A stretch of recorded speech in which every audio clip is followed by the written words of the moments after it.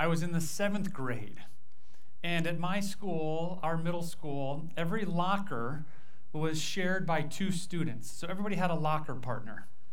And I was in luck because my locker partner was my best friend. His name was Bill Beckman. And one morning I got to school a little early and I went and found my locker, our locker, and I opened up the door and I noticed that all of Bill Beckman's stuff was gone. It was missing. It wasn't there. And I was a little bit confused and I started asking around and said, "Hey, have you guys seen Bill? Do you know where Bill Beckman is?" And somebody said, "Oh, I think I saw him out on the basketball court playing basketball." And I thought, well, that's a little weird. He doesn't even play basketball. But I went and looked for him. And I remember standing there on the sideline of the basketball court in the playground. And I saw my best friend, my locker partner, Bill Beckman, playing basketball with some other guys. And I said, "Hey, Bill, where's your stuff?" And I remember it like it was yesterday. He looked over his shoulder and he called out to me and he said, "Oh, I ditched you. I'm with these guys now." Thanks for laughing at me. Mike Gregorio was laughing heartily at poor 7th grade lonely Nathan. There's still a part of me that's standing on the sideline of that basketball court, feeling all alone. I got ditched that morning. It was a long, lonely semester, going to my locker every morning and seeing Bill Beckman's stuff gone, a friendship lost. Well, today we read a scripture story in which Jesus also got ditched. Did you notice that? That last verse that Heather read for us, verse 56, it ends with these words, "Then all the disciples left him and fled." Jesus got ditched.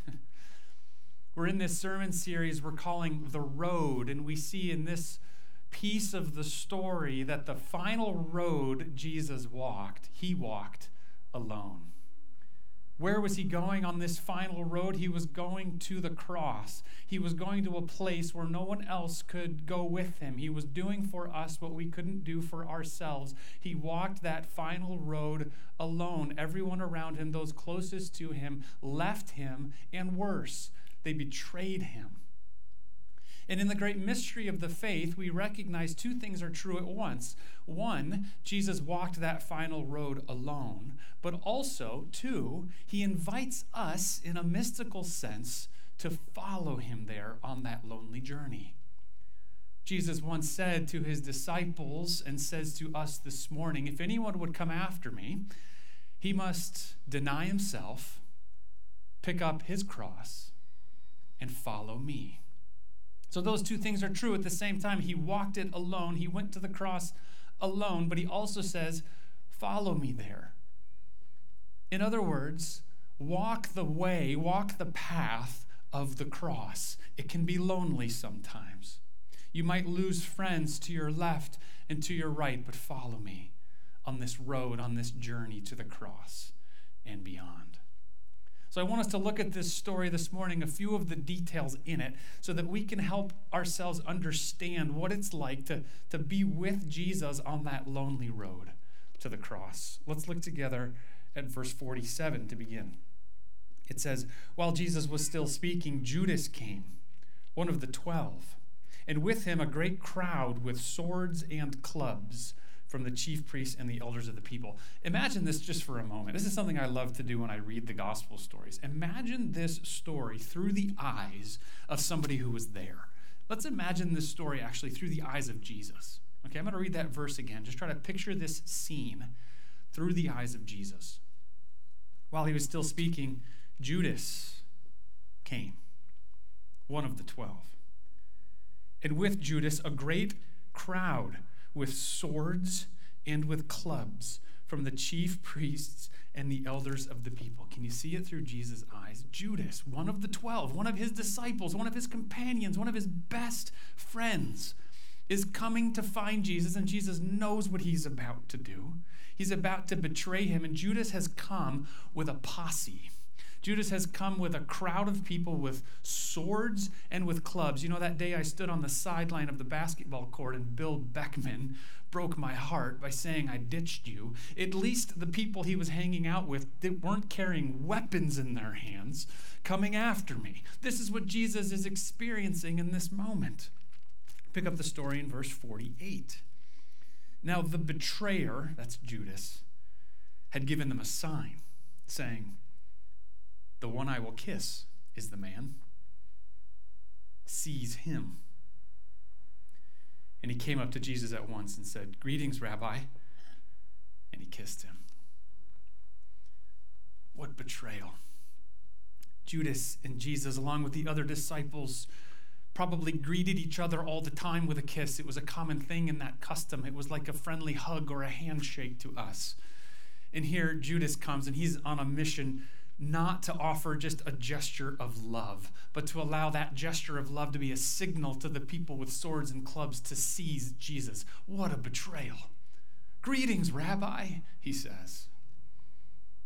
A gesture of love twisted into a gesture of betrayal. How's your day going for you, Jesus? Judas comes with a crowd with swords and clubs and gives you a kiss as a signal of betrayal. Verse 50, the signal works. Verse 50, Jesus said to him, "Friend, do what you came to do." Then they came up, laid hands on Jesus, and seized him. Now, in this moment, I want us to switch who we are in the story. I wanted us to picture Judas coming up. I wanted to picture that through Jesus' eyes. But now I want us to picture ourselves as one of the disciples standing by and watching this. You've just seen what's happened. Judas has betrayed Jesus with a kiss. The authorities have grabbed him and seized him. There's Jesus bound. They've seized him. They have possession of Jesus, your rabbi, your friend. What do you want to do in that moment as a disciple standing there watching that? Be honest. What impulses come up for you right now? What do you want to do? Well, I'll tell you what one person did. In the next verse, it tells us, verse 51. "And behold, one of those who were with Jesus," we learn in the other Gospels that this is Peter. "So behold, one of those who were with Jesus stretched out his hand, drew his sword, and struck the servant of the high priest and cut off his ear." Okay, there's one option. Did anyone have an impulse like that a moment ago when you imagined it? You want to protect Jesus. Do you know who just got seized by the authorities? This is Jesus. This is the one changing the world through the revolution of love and the truth. He's been seized by the authorities. I got to go protect him. And this is what Peter does. This is classic Peter, if you know Peter from the New Testament. He pulls out his sword. Now, I have to explain the sword just real briefly. Likely, the disciples of Jesus carried with them a small little dagger. You know, it was for things like cleaning fish after they had caught the fish, or opening their Amazon packages when they came in the mail. You know, simple little things like that. It wasn't like a big Roman sword like you might picture in ancient times. It was a little tool, like a Leatherman that somebody might have on their belt today. And he pulls this out and he does the best thing he knows how to do to protect Jesus, and he ends up cutting off the ear. Maybe he was aiming for the head of the person. We don't know. But he's doing what he thought was necessary to protect Jesus. That's one option. But Jesus, upon seeing this, says, "No, not that, Peter." Look what Jesus says in verse 52. Jesus said to him, "Put your sword back into its place, for all who take the sword will perish by the sword." I want us just to dwell on this statement for a moment.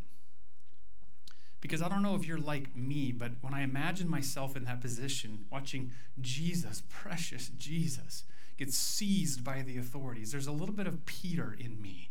I feel an impulse to want to reach for whatever tool, whatever weapon I have at my disposal to protect Jesus, to protect the movement of Jesus, to protect all that would come after that scene. I want to protect that. And so there's a part of me that wants to pull out that sword, that tool, that means to say, Jesus needs my protection. But Jesus looks at me just as he looked at Peter that evening, and he says, Not that way. That's not the way we're going. When you follow me on the path to the cross, on the road to the cross, you won't need any tools or weapons from this world.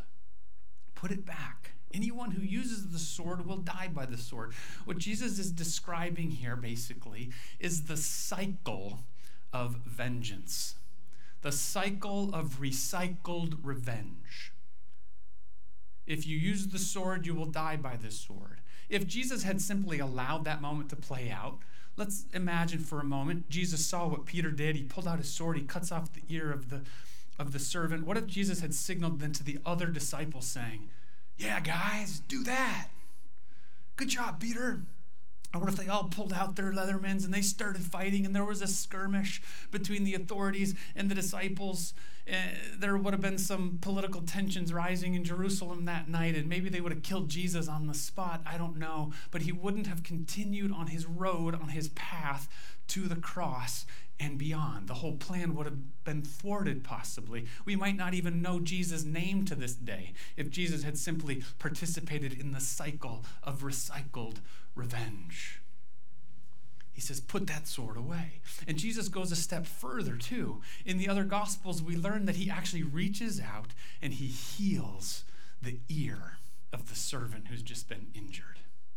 See what Jesus is doing there? He's introducing something that would stop the cycle of recycled revenge. Jesus introduces healing. He introduces grace. His touch brings healing and grace to the situation. And that right there is a picture, it's a microcosm of what would happen on the cross. Because the whole world is caught in the cycle of recycled revenge all the time. Eye for an eye, tooth for a tooth. Lock her up, lock him up. I'll get you back. You'll pay for that. And we all are sinning against the Father all the time. And what God could do in his righteous judgment is he could participate in the cycle of recycled revenge too. And he could say, look at all these people sinning against me. I'll get them back with my wrath. But instead, Father, Son, and Holy Spirit chose the gracious choice to send Jesus to the cross to capture the cycle, to capture the wrath so that it would go upon Jesus and not upon us. And he stops the cycle, just like Jesus did that night. When Peter cut off the ear, Jesus says, no, put the sword away. Let me heal. And the tension de-escalated.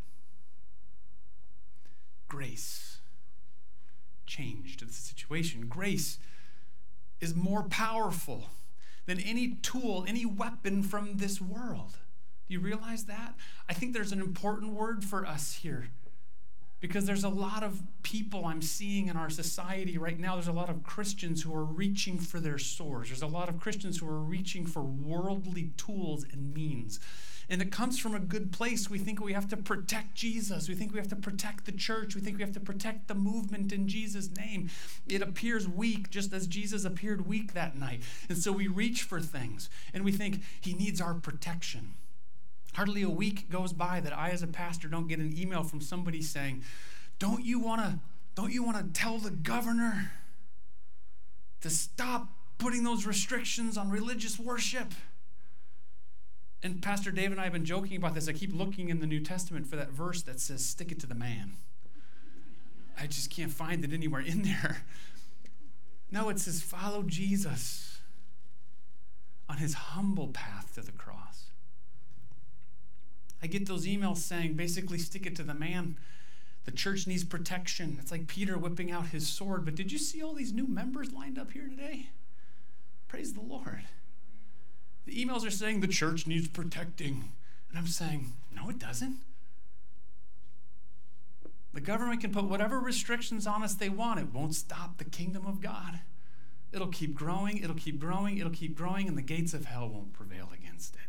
We follow Jesus. We stay the course. We follow him on his humble path to the cross. We lay down our rights.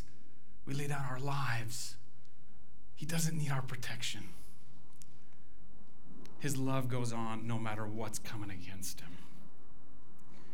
Verse 53, Jesus drives home the point. He asks this profound question. I love the questions of Jesus. Look what he says to Peter and to us. Do you think that I can't appeal to my Father and he will at once send me more than 12 legions of angels? What a great question.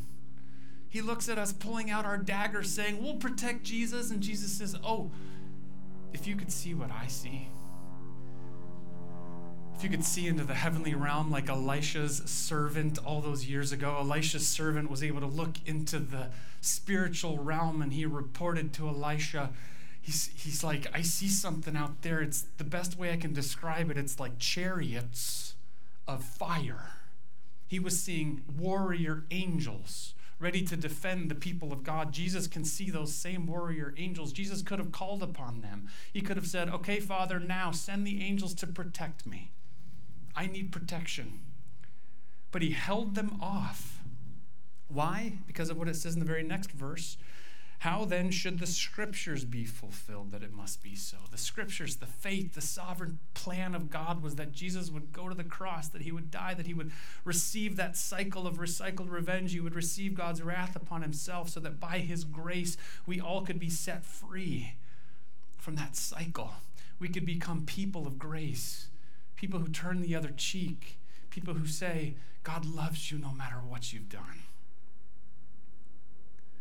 And he went to the cross, and 3 days later he rose again, and the rest, as they say, is history. And he calls us to follow him on that road. He doesn't say, be like Peter. Reach for your daggers every time the church is under threat. He says, no, put away those swords. I don't need protection. Follow me to the cross. Follow me the humble way. It might be lonely. You might lose friends to the left and to the right. But if you follow me, we'll change the world. We'll change the world. It's a better way. It was a lonely semester for me there in the 7th grade. Every day going up to that locker, remembering the betrayal of Bill Beckman. But God had a plan. God had a plan. Just a couple of months later, I started discovering and rediscovering some of my own classmates. Guys by the name of Brad and Nick and Riley. These guys became brothers in Christ for me. To this day, they are brothers in Christ for me. If you were here for the day that I got installed as senior pastor, you saw 7 or 8 guys lined up in the front pew here to support me. Bill Beckman betrayed me, but the Lord provided new friends that I would walk with. We did Bible study. As soon as we had driver's licenses sophomore year, we would drive over to the diner next to the school and we would have Bible study together through high school. And they are still my brothers in Christ. So it's possible you're feeling alone. It's possible you're losing friends and to the left and to the right by following Jesus, his humble path to the cross. But make no mistake, you are in the sovereign will of God, and he has a better plan for you and for all of us. Let's follow him there. Amen.